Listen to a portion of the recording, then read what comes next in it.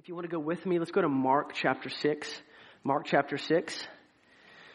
We're going to talk about a well-known story, but I pray you won't tune me out. I pray you'll really hear what the Lord has to say. He woke me up at 3:55 to give me this message, so if that means anything, just please listen. While I was on that trip, I knew I was going to be preaching, and I was just thinking to the Lord. I'd been so busy moving house and all of these things going on that I was like, okay, God, it's getting closer. I really need to hear your voice. And I had a fitful sleep, and I woke up and I just knew I needed to get up. And I was like, oh, Lord, please, I don't want to be up right now. This is an ungodly hour. But he turned it into a very godly hour and a very wonderful thing. And I was just so thankful. I want to say that God wants you to minister. He wants you to minister. A lot of times we can feel held back, and we can actually hold ourselves back. I'm not smart enough. I don't know apologetics enough. When this Mormon comes to talk to me, I don't know enough.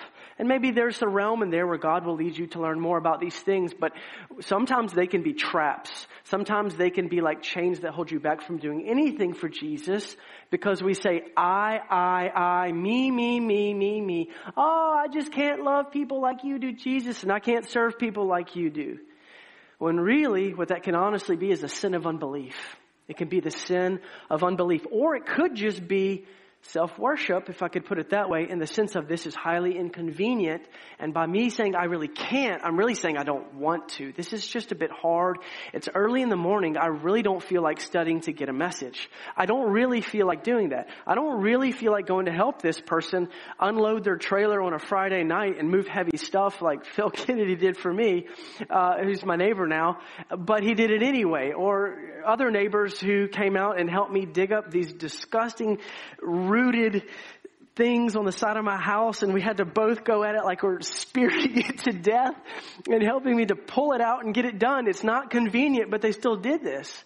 They didn't say, it's not convenient. They went ahead and did it. I liken it to whenever our first child, Ezra, was born.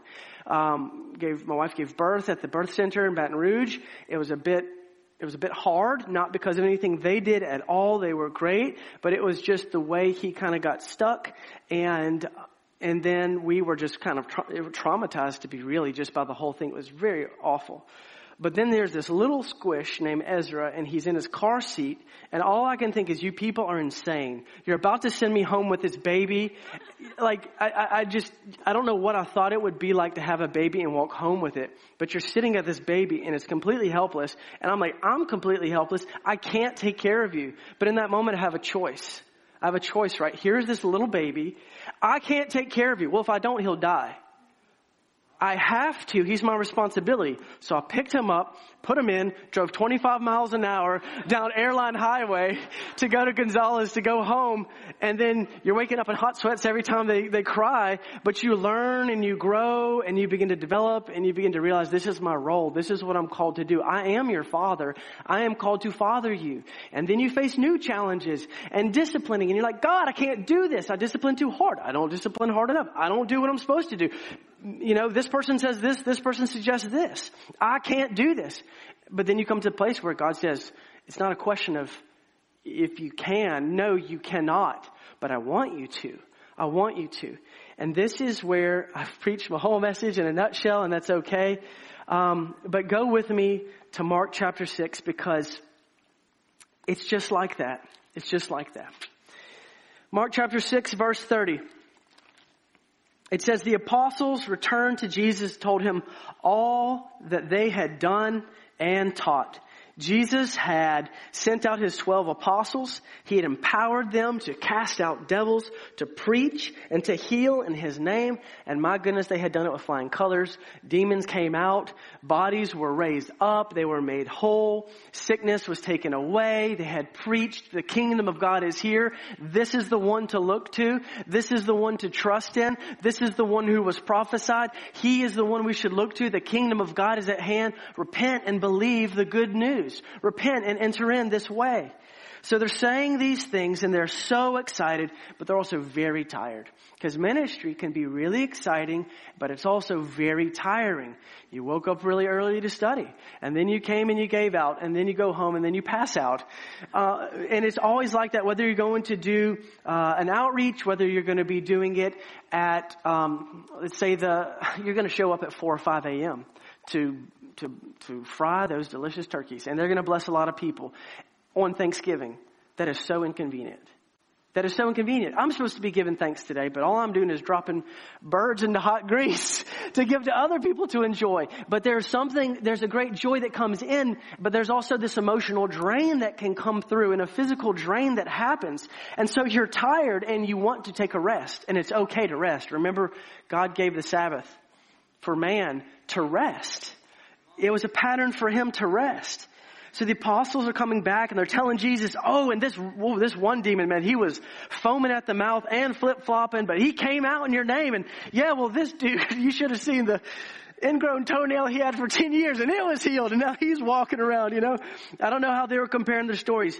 But then Jesus says, come away by yourselves to a desolate place. Come away. Come away. Come away from the testimonies. Come away from the spiritual high. Come away from just really actually being used by God in that moment. It's time to step away from that. It's time to recharge. It's time to rest. Come away to a desolate place. King James may say a desert place. But another version just says it's basically just a place where no one else is. It's to be alone. It's to be alone. It says there were many coming and going, and they had no leisure even to eat. So even though they had ministered like in this little bubble here in this place doing these things, when they came out of it, the needs were endless. The sea of humanity, of broken humanity that needs Jesus, that needs healing, that needs demons to be cast out. I mean, my goodness, that is today as well. But they had no leisure even to eat. And if you and I are drawn to needs, we will burn out. Burn out, because it said that Jesus said, come and rest a while. Many were coming and going. They had no leisure even to eat. They're still coming. They're still coming. They're still coming. They're still coming. They're still coming. And if we don't hear rightly, we can just serve until we're no good for anybody. No good for Jesus. No good for our wives, our children. No good for ourselves. We can just be burnt out, and then that's where the enemy would love to get us. That's one trap. I've said it before. There are ditches everywhere, and Satan doesn't care which one you fall into as long as you fall into one. Verse 32 says they went away in the boat to a desolate place by themselves. They've got to get in a boat. They've got to leave this group of people behind just so that they can actually get away.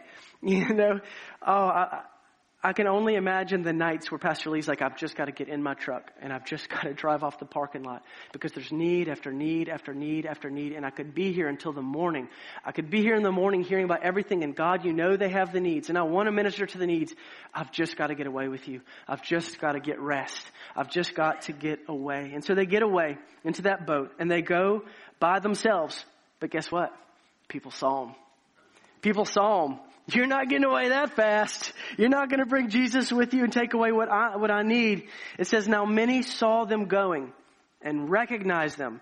And they ran there on foot from all the towns and got there ahead of them. Jesus ordained and said, go rest. Okay, Jesus, we will obey you. People see them. And they're watching them, and they're going ahead, and they're going to make it to the other side, and they're waiting there to have their needs met on the other side of that body of water. All the people from the towns got there ahead of them. So now there's this massive crowd. They're emotionally exhausted. They're weary. Jesus says, go rest. How can I rest? There are all these people around me. What do you do? How do you get away from this? It says when he went ashore, he saw a great crowd, and he had compassion on them. We don't need compassion from a human perspective. We really need Jesus' compassion. I desperately need to have compassion on people because if it's based on me, then at some point I'm going to draw a line and one person's not going to receive my compassion because I'm too tired. You don't fit X, Y, and Z from me, and I think you got there yourself, and people have tried to reach out to you 100 times, and now I'm going to let you go because, well, you've chosen your own way, just those are consequences. I hope you repent. But we need the compassion of Jesus. We need the compassion of Jesus. We need to hear his voice. We need to know his will, not just generally, that all people would be saved. But maybe there's that really corrupt coworker. Maybe there's that one that's really harsh and mean. Or they live that lifestyle that you think is so ungodly. And you have zero compassion on them because the way I was raised and the way you are not compatible. I don't like you. I think you're dirty. I know I'm supposed to love all people and I love all people. I just don't like your group of people, whoever that is. Whether they're even Pharisees. And maybe you would say, I have no compassion for a religious Pharisee. Well, Jesus has compassion for them. Even if they're cruel and hard and mean to you, Jesus never stopped having compassion on them. Because we can even say, you Pharisaical hypocrite, may your car roll into the ditch, But that's not what Jesus is saying. Jesus had compassion on all these people, even though they were troubling his disciples. Even though they were actually getting in the way of a clear command that Jesus had made. Go and rest. Here's a crowd. And he had compassion on them because they were like sheep without a shepherd. They were wandering. They were lost. They didn't know what to do. They had false messiahs that had raised up in Israel, guaranteeing freedom, guaranteeing to throw off the Roman powers, these pagans. Get rid of them, throw them out, and people would follow them and have all their hopes and all their expectations to make Israel great again. And then whenever it wasn't made great again, they were scattered, they were alone, they didn't know what to do because the person they thought was going to give them liberation was just a human. Their hope should have been in God rather than a political leader or a military leader, but they didn't do that. And so their hopes were dashed. They were like sheep without a shepherd, a good shepherd that would lay their life down for the sheep and say, I'm not just here to give you political freedom. I'm here to bring you spiritual freedom from your spiritual bondage. And we need to hear that right now in America as well. And I need to hear that as well. He had compassion on this group of people that had no direction. Don't you know that Jesus was also tired? He told his disciples to come and rest. But he needed rest too, I'm sure. He's the great servant in John 13, a magnificent chapter. The disciples are arguing about who's best, and Jesus takes off his jacket, takes all those outer garments out, and he just starts to wash their feet. The greatest among them, their rabbi, the one whom they are supposed to pattern their lives after, and he is washing their horrible, gross feet whenever they're talking about who's best. That's the kind of person he was. And you got to think he was emotionally overloaded as well. He knows what's going on. It says in that chapter, fully knowing where he had come from, where he was going to, and who was going to betray him, he takes off the outer garments. He does those things. He knows what's coming as a cross, but yet there are just a few hours between him and mockery and abusing that he should have never had to endure as God himself. And he still said, I'm going to serve you because I have compassion on you and I love you. And though that happens fast forwarding in Scripture, it's still that same Jesus. Still that same compassionate Savior who knows all these things, who had compassion on these people, these sheep without a shepherd. And so he began to teach them a little bit and gave them a sermonette so he could satisfy them and send them home. Is that what your Bible says? How many things did he begin to teach them?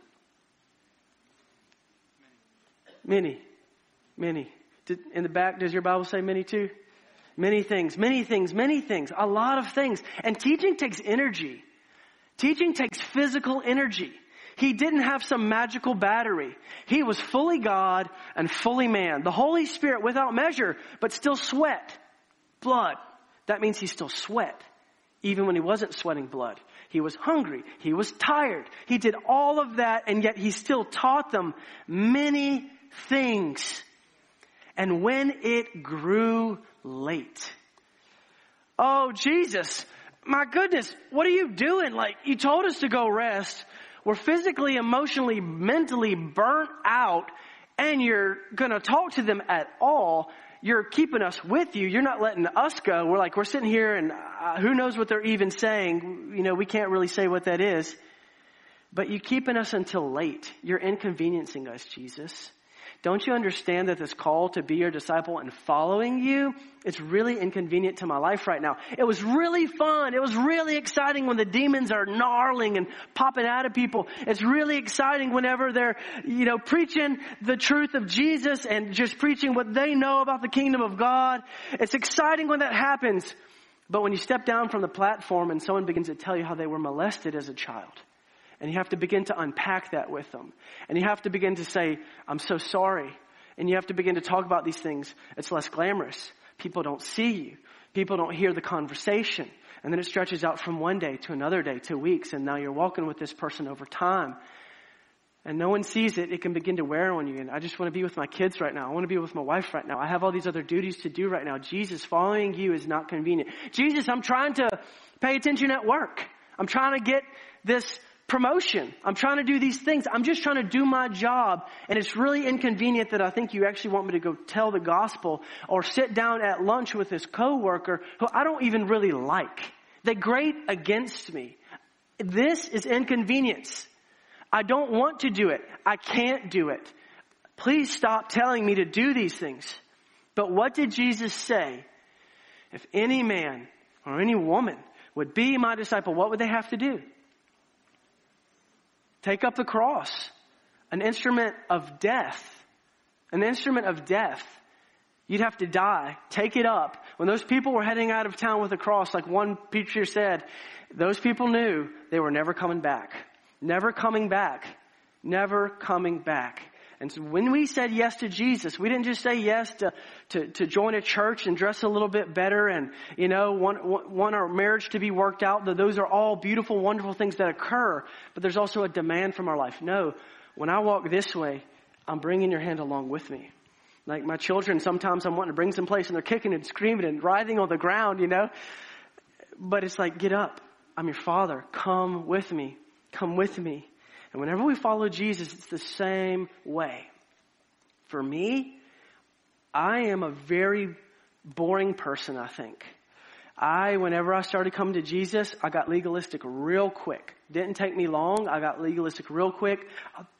I thought people wanting to play frisbee, just hanging out and talking and fellowshipping. I'm going to do the more spiritual thing. I'm going to go back to my room and fast and pray.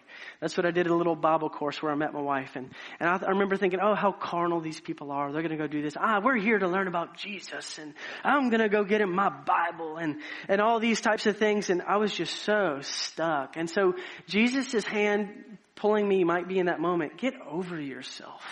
Get over yourself. I mean, really, if I can wash dirty feet, can't you go out there and throw a frisbee and build relationships with these people? I wish I would have done that. I see that now looking back. And so to you, might even be, get out of yourself. Oh, I'm an introvert. I could never do that. Jesus doesn't care.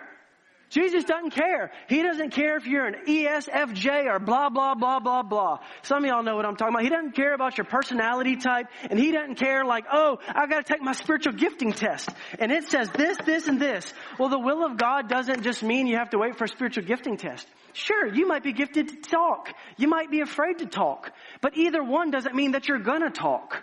It matters if he says you're going to talk.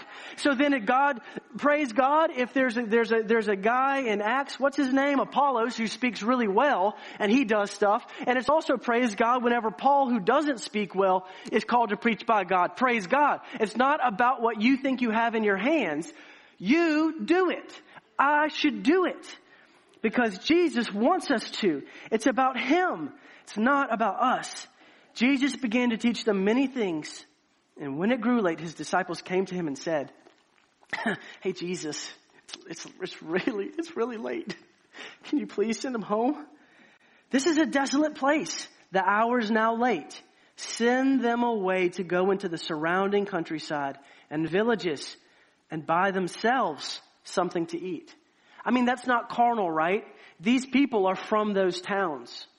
These people are from those villages. Their homes are there. Their places of work are there. And if they don't have anything in the pantry, as it were, they've got family and friends they can ask for there. I mean, this is really practical. Bring your own bagged lunch. You could go home and eat your fried fish over there. But what does Jesus say to them? You give them something to eat. You feed them. You tired, worn out disciple of Jesus who says, I've given all I think I should give, and where I have drawn my lines on my little box of what Christian service is, or where my personality is, or I'm an introverted extrovert and all of that, and these are my lines, and Jesus is saying, you do it. You do it. What I am telling you to do it. Do it. And you can't do it in yourself. Because remember, they had just come off the mission field. They had just gone out. If I'm not mistaken, this is the same passage where he said, don't bring a staff. Don't bring the extra cloak. Don't bring a money bag. Give them something to eat. From what, Jesus? I physically don't have the means to give them what they need. I can't because I don't have it.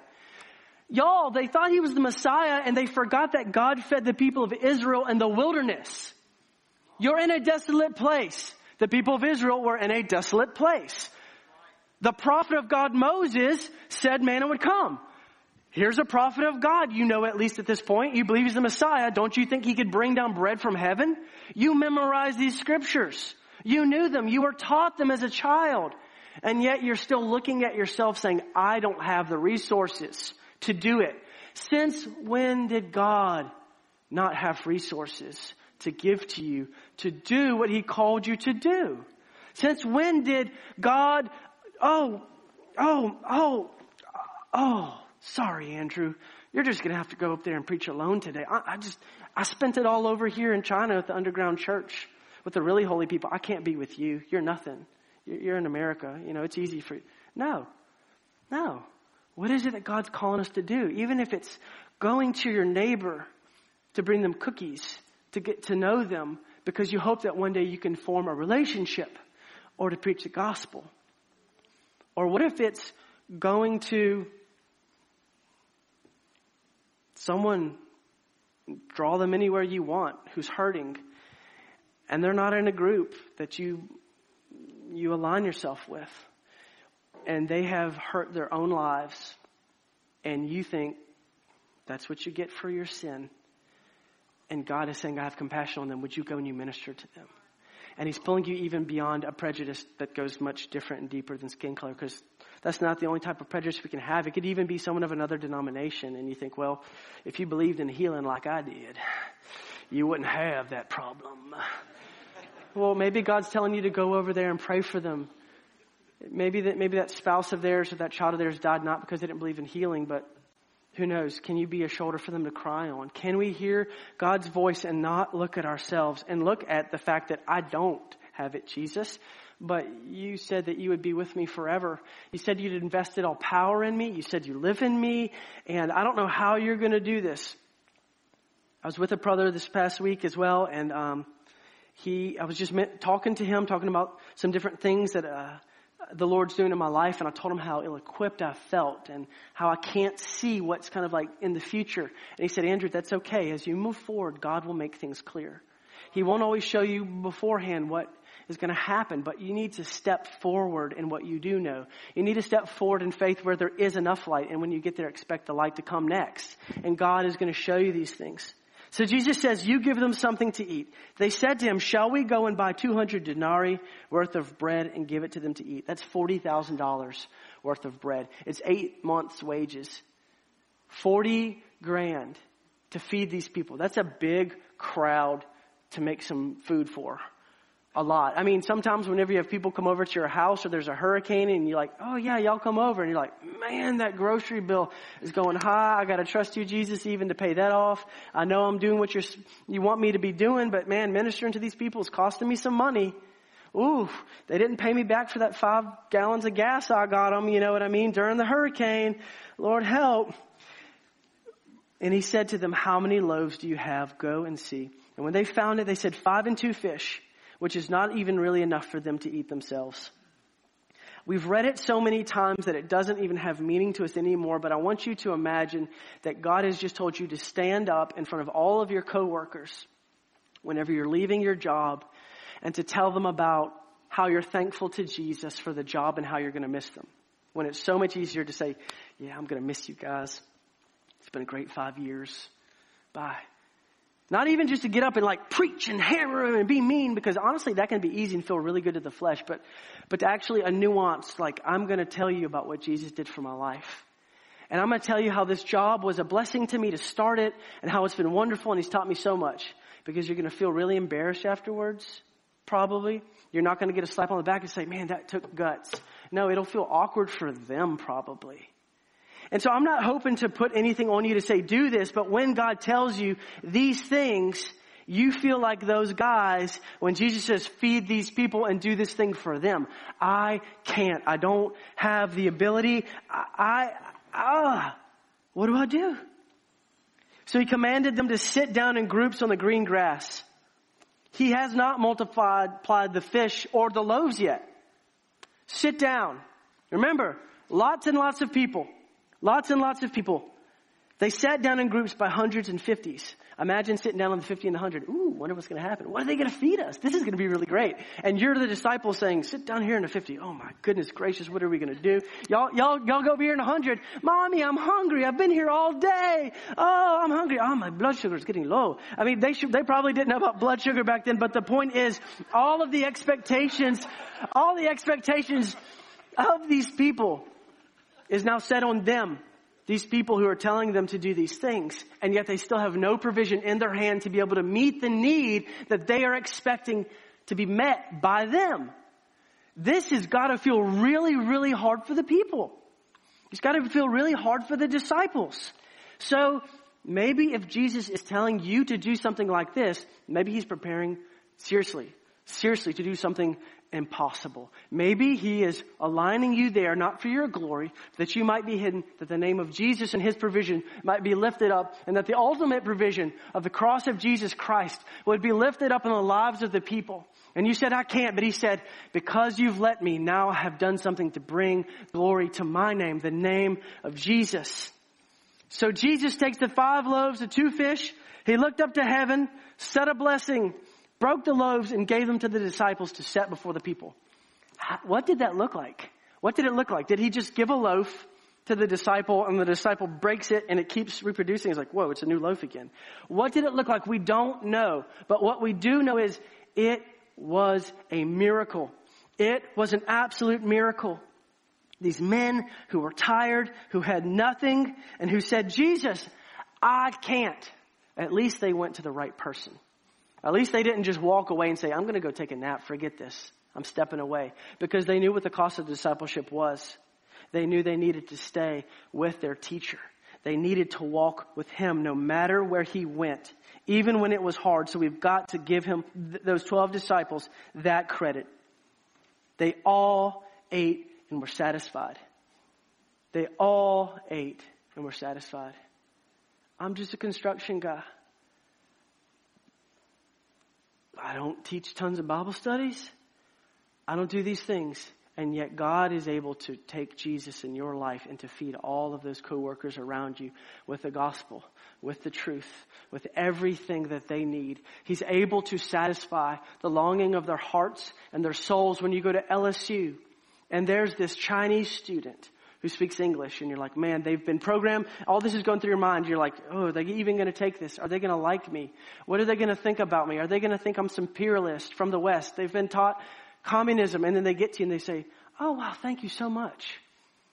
Or whenever you go to the BCM and this Muslims there from this other country and you're thinking to yourself, oh, I'm not prepared. I went through the Bridges course and I know a little bit, but my goodness, what are you supposed to do? And then he comes to you and he says, I want to know the Bible. I want to know about Jesus. I want to be part of your family for the next year or 2 years. My life is open. But you didn't know until you actually went in faith to say, hi, my name's Andrew. Or, hey, I see you want a partner here and I'm willing to open up my home to you, even though it's inconvenient. What if he gets saved and goes back home? What if he starts a church? What if 10,000 people get saved under these people? I mean, this has real repercussions. Whenever the pebble is dropped into the pond, the edge of that is touched, even though it happened over here and it was so small. But the ripple effect continues. Even whenever you've walked away, the water is still disturbed. It's still disturbed. They all ate and they were all satisfied. And they took up 12 baskets full of broken pieces and the fish. And I'm not one to, it's not my style to try to spiritualize that this means this in the Bible. But if I could say it meant anything and I could do that, I would say they were left over with broken pieces and fish. Not only did they serve, but they were left over with something with themselves. And I am always filled with joy. I'm always filled with joy. After I have done something that I knew was impossible to do, I get this return to me. And I get it the most whenever it is inconvenient. I get it the most when it's outside of my language or cultural or racial barrier. And you step through and you go to serve Jesus and you felt like you had nothing. And then he stepped in and did it. And then he leaves you with this deposit afterwards. And you're like, man, that is awesome. This is awesome. And serving Jesus really is awesome. 5,000 people ate. 5,000 people ate. It's amazing. Quit looking at yourself. Quit looking at what you lack. Just say, I will do it because you are worthy, Jesus. I will do it because Jesus asked me to do it. I will do it because Jesus deserves the glory. I will do it because Jesus laid down his life on Calvary. And the cost of being his disciple is to obey. Even when it's expensive, tiring, and is a ministry that you never asked for and no one around you is asking for. Did Jesus ask you to do it? Then we need to do it. However small, however big, however spiritual, however practical, whatever it is that he is telling you to do. And that demands that we walk with him. It demands that we hear from him.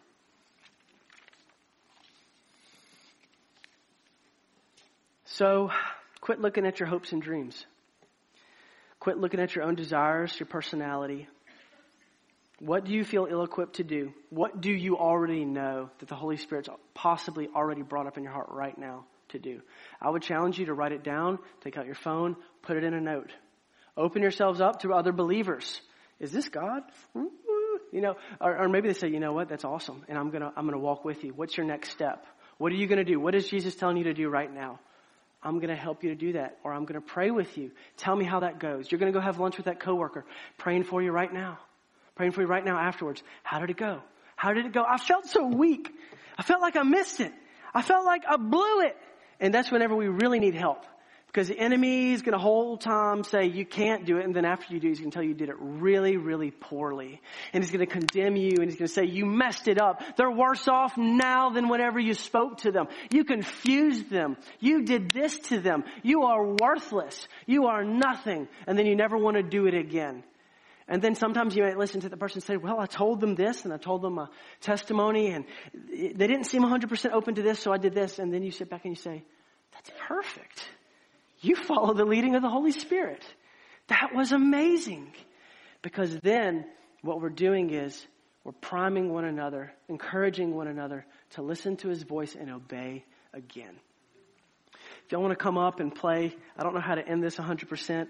I just want to encourage you. I don't want it to be a pep talk, but I do want it to be an encouragement. I pray that we're challenged. I pray that we're convicted. I pray that we step outside of ourselves, we hear his voice, and I pray that he alone will receive the glory. I pray that we won't get big heads and be like, I'm now this person because I did this one thing. I hope you feel excited. I hope that we can have those loaves and fishes, as it were, of joy and gratefulness and love and worship and adoration for Jesus. Whenever we're done, like, this was impossible. Worthy are you, Jesus. Worthy are you, Lord. Worthy are you, because that is what he's after anyway. That's what he's after anyway, is his worship, is his love, and us to live out in worship, not just while we're here singing it, but living it and pouring out the incense of praise the whole time, every single day for the long run.